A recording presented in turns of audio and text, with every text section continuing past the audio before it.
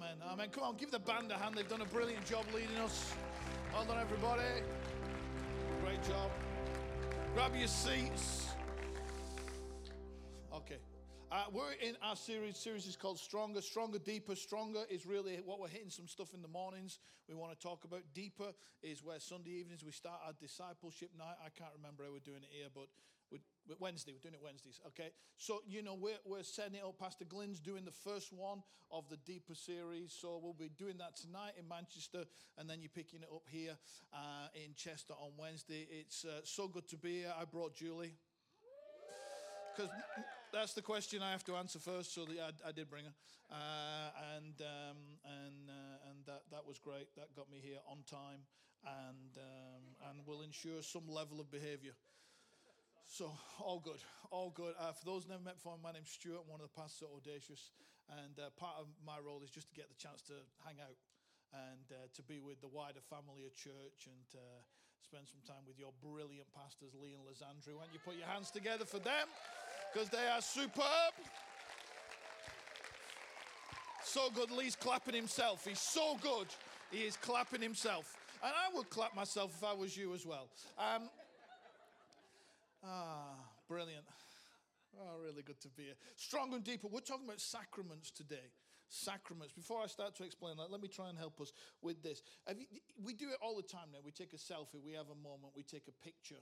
And because of the nature of phones and cameras, we can capture a moment in a way that historically we never could. But when something really means something to you, the picture is not what you take. You have something, a physical something. So, you leave school, and they do this all the time now, not when I left school, but do it now. And you leave kindergarten and you seem to get a hoodie with your name on the back of it. And you're working your way through primary school. And eventually you leave school and you get a hoodie with your name on it. And it amazes me the number of people who are wearing it for years after, who don't know any of the other names on the back of their thing anymore. They've lost them. They don't know them. They're a friend on Facebook at best. And that person, we do that. But we do it in more significant things. On my desk at home, I have two things. I have more than two things, but two things that are like this. One is a pen. And it's the pen my grandmother used to write to my grandfather when he was at the war. And it still works. So in fact, I was using it this morning. And then next to it is his RAF wings. So they don't look anything like my grandparents. But every time I see them, that's what I think of. When you get married, and there's a lot of pictures and a lot of video for those who've never done it, then there's a point, though, where you exchange a ring. Do you see me doing this? This was the clue.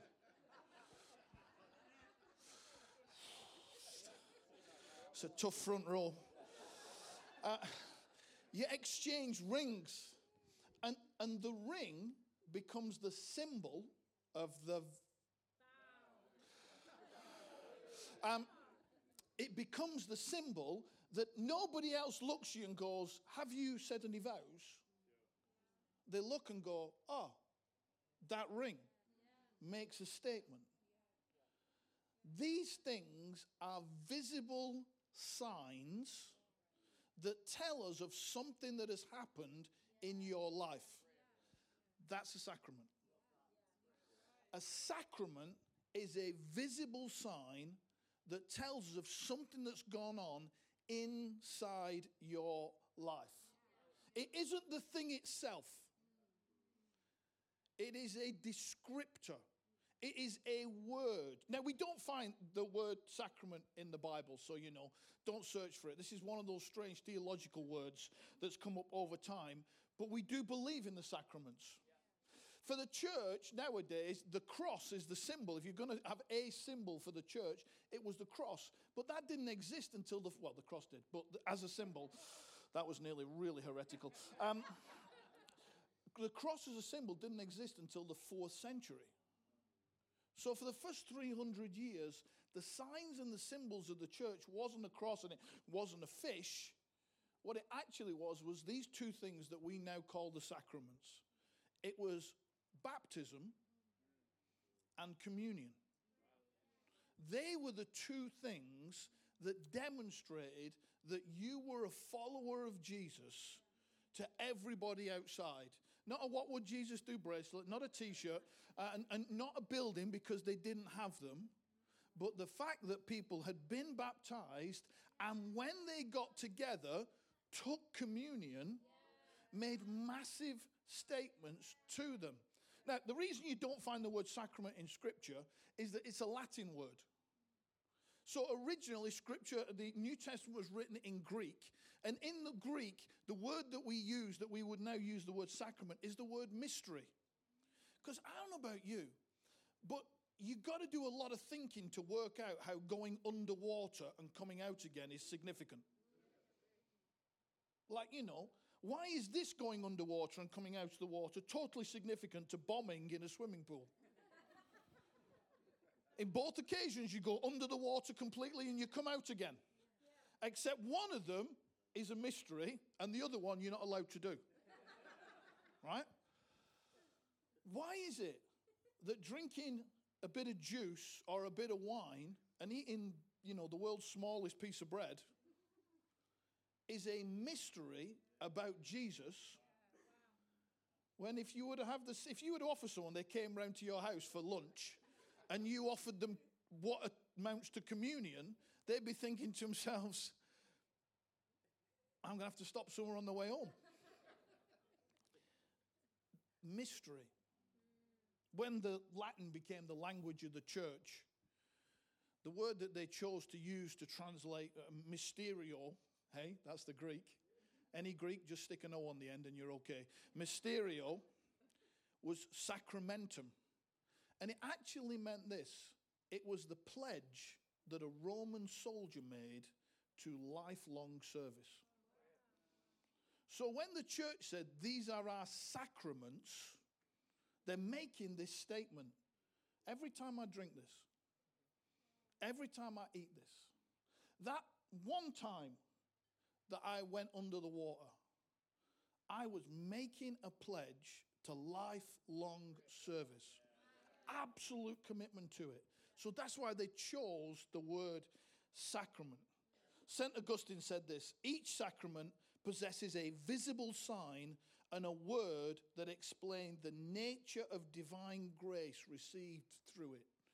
I like the word mystery because it helps me go, I can't quite grasp it. I can't quite grasp everything that goes on when I go under the water. But I do know that something supernatural happens in that moment. I can't quite grasp the full significance of drinking a bit of juice and a bit of bread.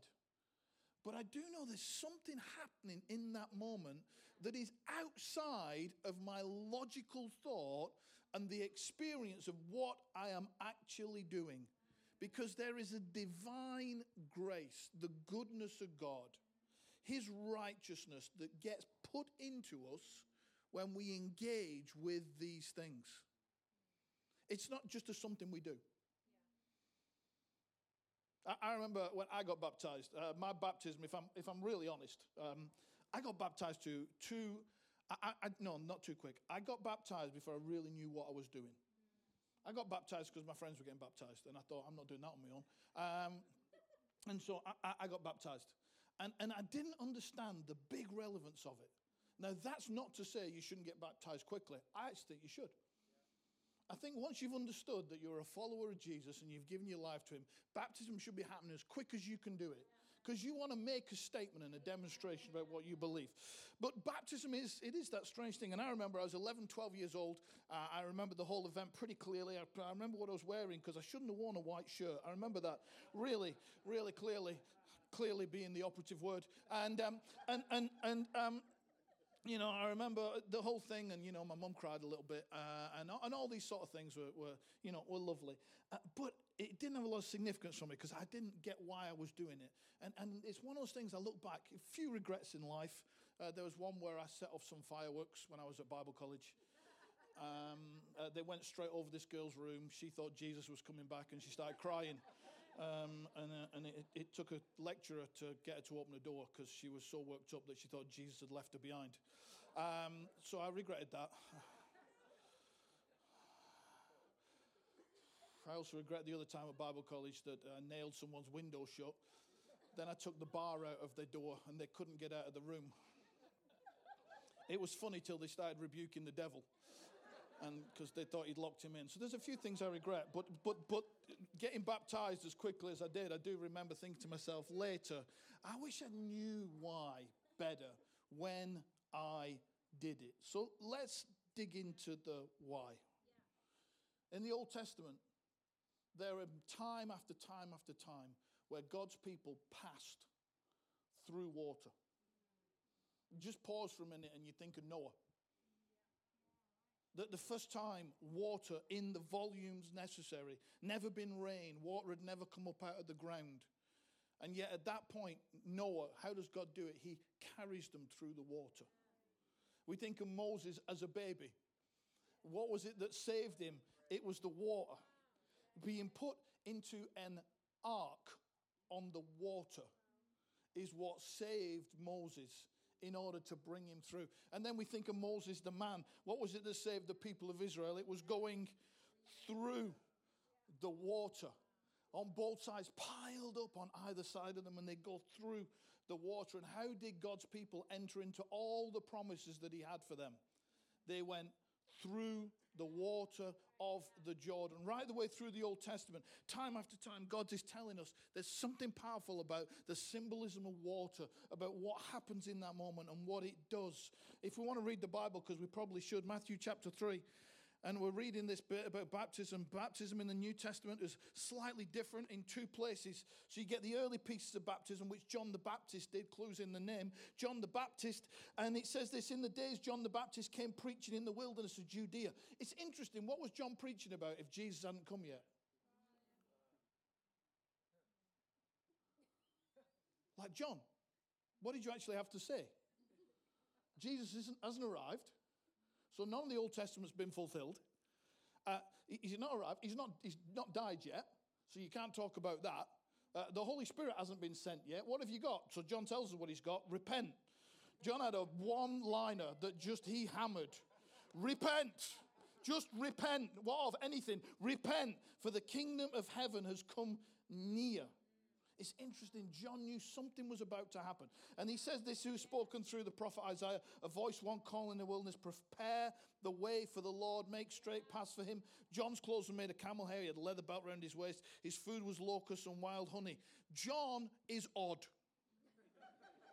They're not describing normal clothing and normal food of the time. John is an oddity. He's out in the desert. And in the desert, everybody is coming to him to repent and be baptized. So he's literally in the Jordan. If you ever get to go to the Jordan, it's dirty. It is a muddy, dirty, brown river. And John is there baptizing people in this filthy river. Not so that they're clean on the inside, but because they've done something, as in repent.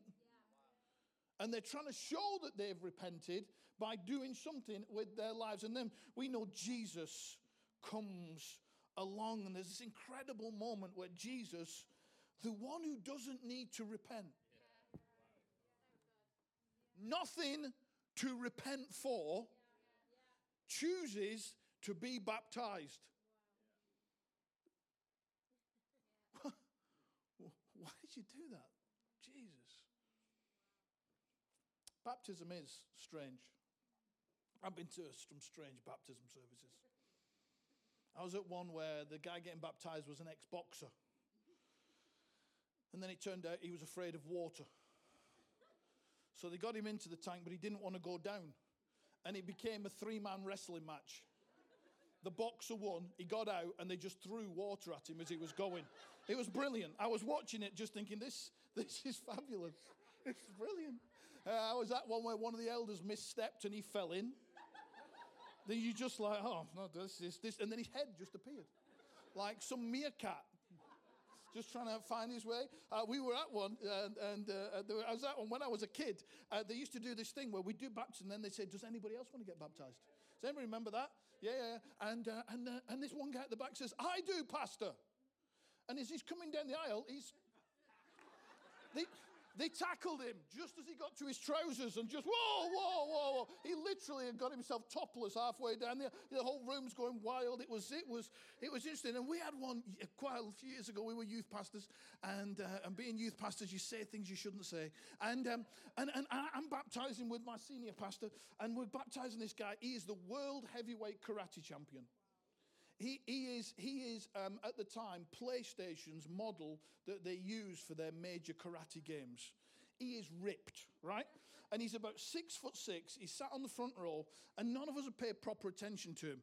And he sat there, and I suddenly realized he's wearing a pair of little gym shorts. And then when they called his name, he peels off his jumper, and he's wearing a gym vest, right? And you hear some woman in the crowd go, whoa. Literally. I mean, literally. And you're thinking to yourself, well, it's a mystery. What is going to happen here? Baptism. All of that to say this. It is one of the two ways we visibly demonstrate our followership of Jesus. Like in all of the oddity of it, in all of this doesn't seem to fit into our culture. Where else would you do that? And yet, this is what God chose as one of the ways of showing your followership. So let's get practical just for a moment. Number one, it is for everyone who believes. It is not for some who believe, or some whose beliefs are properly formed. So while I look back on my decision and think, I also look back and think it was the right thing to do. Because I did believe, even though I didn't understand. It's not for when you feel ready. It's not for when you've worked out the full understanding of the life, death, resurrection, and ascension of Jesus.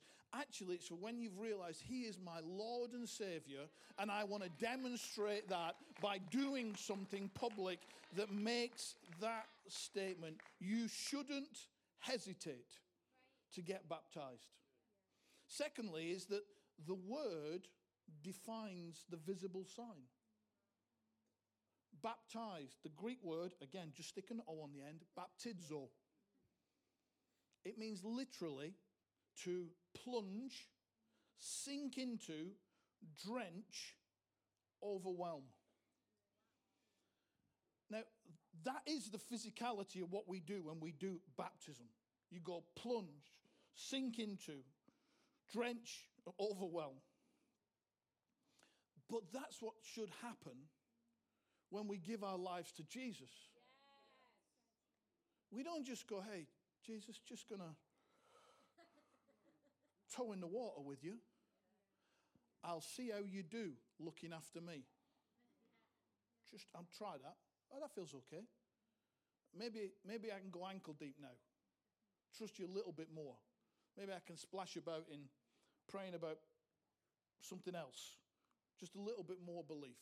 Lord, maybe I can just go a little bit further, a little bit deeper with you. No. If you're going to follow Jesus, there's only one way to do it. You have to be all in. You have to be plunged, pressed down, drenched, or overcome with who He is and what He does. Baptism, the word defines the sign. But the words explain what happens. See, when Jesus talks to the church, us, about our mission, He tells us to go, which Anna talked about earlier in the sense of there's got to be a missional about us. There is a goal.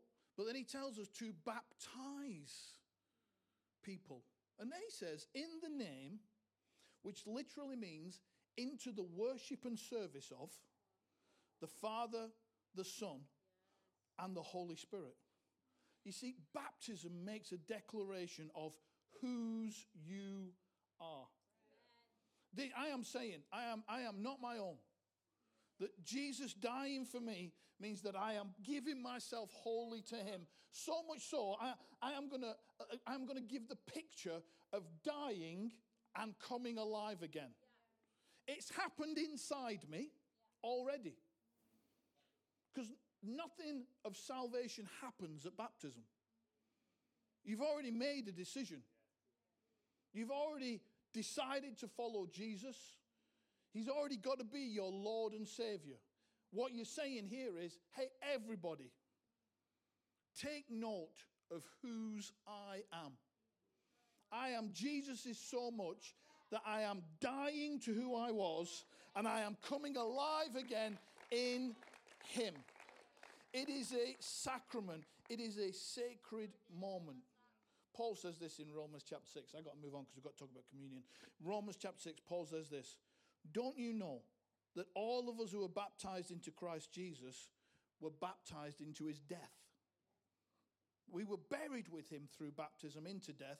So just as Christ was raised from the dead through the glory of the Father, we too may live a new life. We're making a declaration. What I used to be is not who I am anymore, because I went through the waters. Moses is not the child that he was before he went through the waters. Noah is not the man that he was before he went through the waters. The Israelites are not the people that they were. They were slaves, but now they've gone through the waters. They're free. The Israelites, again, they were wanderers, but now they've gone through the waters. They're a people of a land. When you go through the waters, who you were and who you are become completely different things. If we have been united with Him in His death like this, we'll also be united with Him in a resurrection like this. Because we're not just giving an image of what's happened to us, we're making a statement about what will happen to us.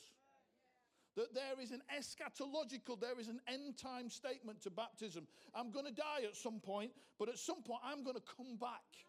Because Jesus is going to raise me from the dead and I will live with Him in heaven. If we died with Christ, we believe we will live with Him. Since Christ was raised from the dead, He cannot die again. Death no longer has mastery over Him.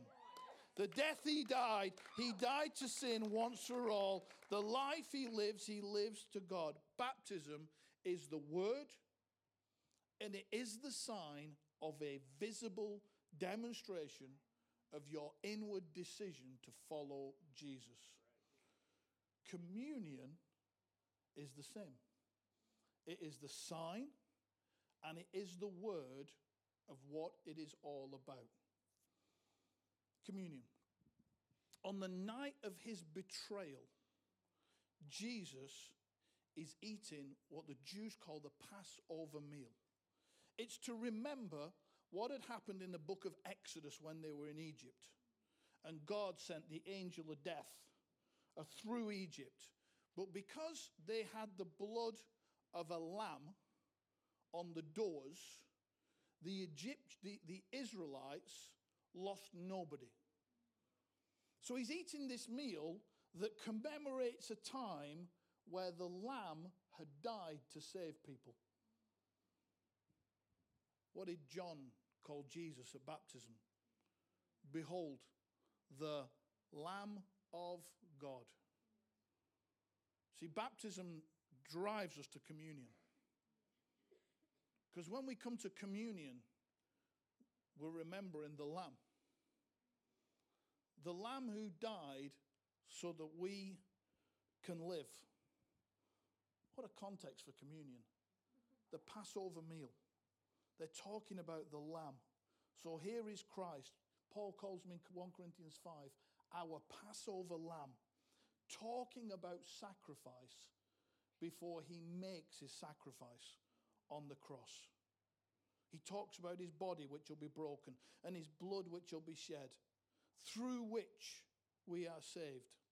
So in the same way that they ate the meal together, they enter into His brokenness and salvation together through the power of communion. You see, what we're not doing is just drinking a juice and eating a bit of bread.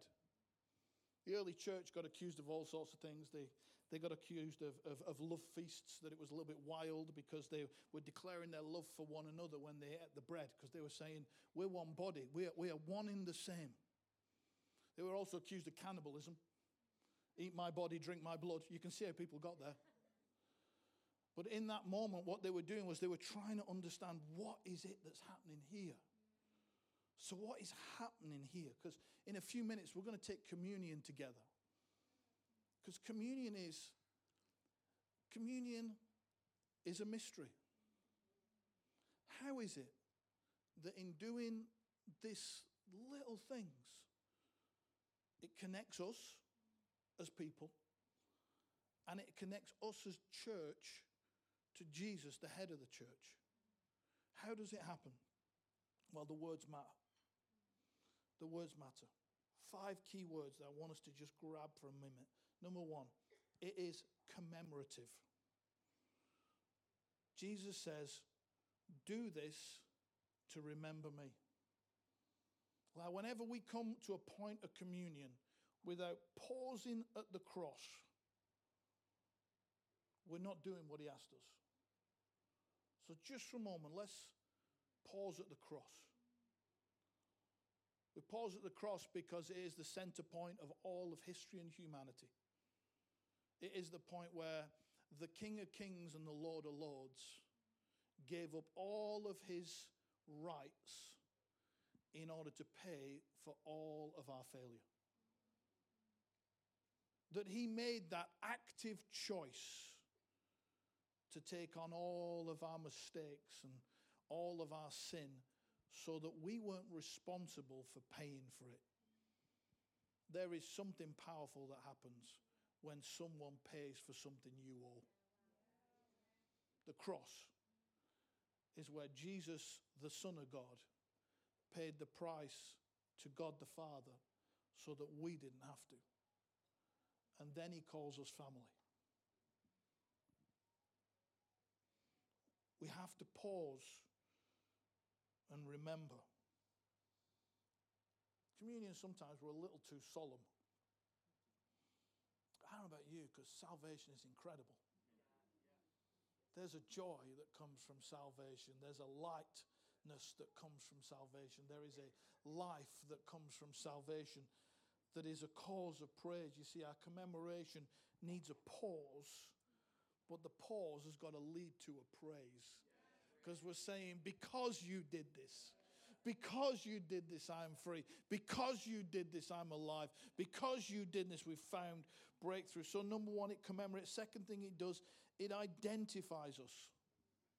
What happens at the cross is that we're made one. We're made one not only with Jesus, but with one another. One body, one blood, one new covenant. Then we use this word, communion. A common union. That we are brought together as one people. See, sometimes you've got to come with the praise at communion, but sometimes you just got to be with people. Because communion says this, you are not on your own. What you're going through, you're not going through on your own. What you feel you're suffering with and you can't talk to anyone about, communion actually declares the very opposite. That if you suffer, we suffer. That if you're in pain, we're in pain. And communion is giving us a visible sign. When I pick up that cup, I am not on my own. When I drink that, I am not on my own. I do not have to suffer in silence because I am part of a body. We call it the church. Communion reminds us of that. Thirdly, communion is inspirational. That we enter by faith into all the benefits of his death and resurrection. All the benefits. Salvation, health, fullness of life. All of those benefits. Every time we take communion, we're reminding ourselves, if I need healing, actually my healing is found in this. Because he paid the price for my healing. By his wounds. Where did the wounds come? At the cross. Where was his blood shed? At the cross. When I drink this thing, I'm thinking to myself, Lord, you heal. You set free. You deliver. I am declaring that's who you are. And that's what you do. Communion is inspirational, but communion is thanksgiving. We don't use this word in our church, but many churches do. The Eucharist. Literally, the Thanksgiving service. Communion is a chance to stop and to stand with someone else and say, I have some things I want to thank God for. Before I take this, I just want to thank him for, and you can just list my salvation, my home, my family, my job. I want to thank him for what he's going to do, not just what he's already done. Communion allows us to pause for that. But fifthly, communion allows for that fellowship. That we are one. We are one. We are one. Not only are we one, but Jesus is present. We often use where 2 or 3 are gathered to talk about when we're praying. But when we gather for communion, and you stand with 2 or 3 others, he stands right in the middle of all of that. If you believe for a miracle, he stands. The miracle working God stands in the middle when we take communion, because he is working and he is moving. In a moment, we're going to take communion. We've got 3 stations around the room. And I'll give you some instructions as we get there. But we want everybody to be able to take communion today. And that means we've got to take a moment now. Band, if you want to join me, we're going to take a moment, because that followership with Jesus is a decision you have to make. And I want to tell you, it's not a decision to make lightly, because following Jesus is your whole life. Like we talked about baptism, it's overwhelmed. It's absolutely pushed under. It's just drenched with the whole thing. You can't follow Jesus occasionally. Conveniently. There's no convenient followership of Jesus. There's convenient religion, but not following him. That is an inconvenient truth, that he is your Lord and Savior, because he can demand what he wants when he wants. That's what Lord and Savior really means.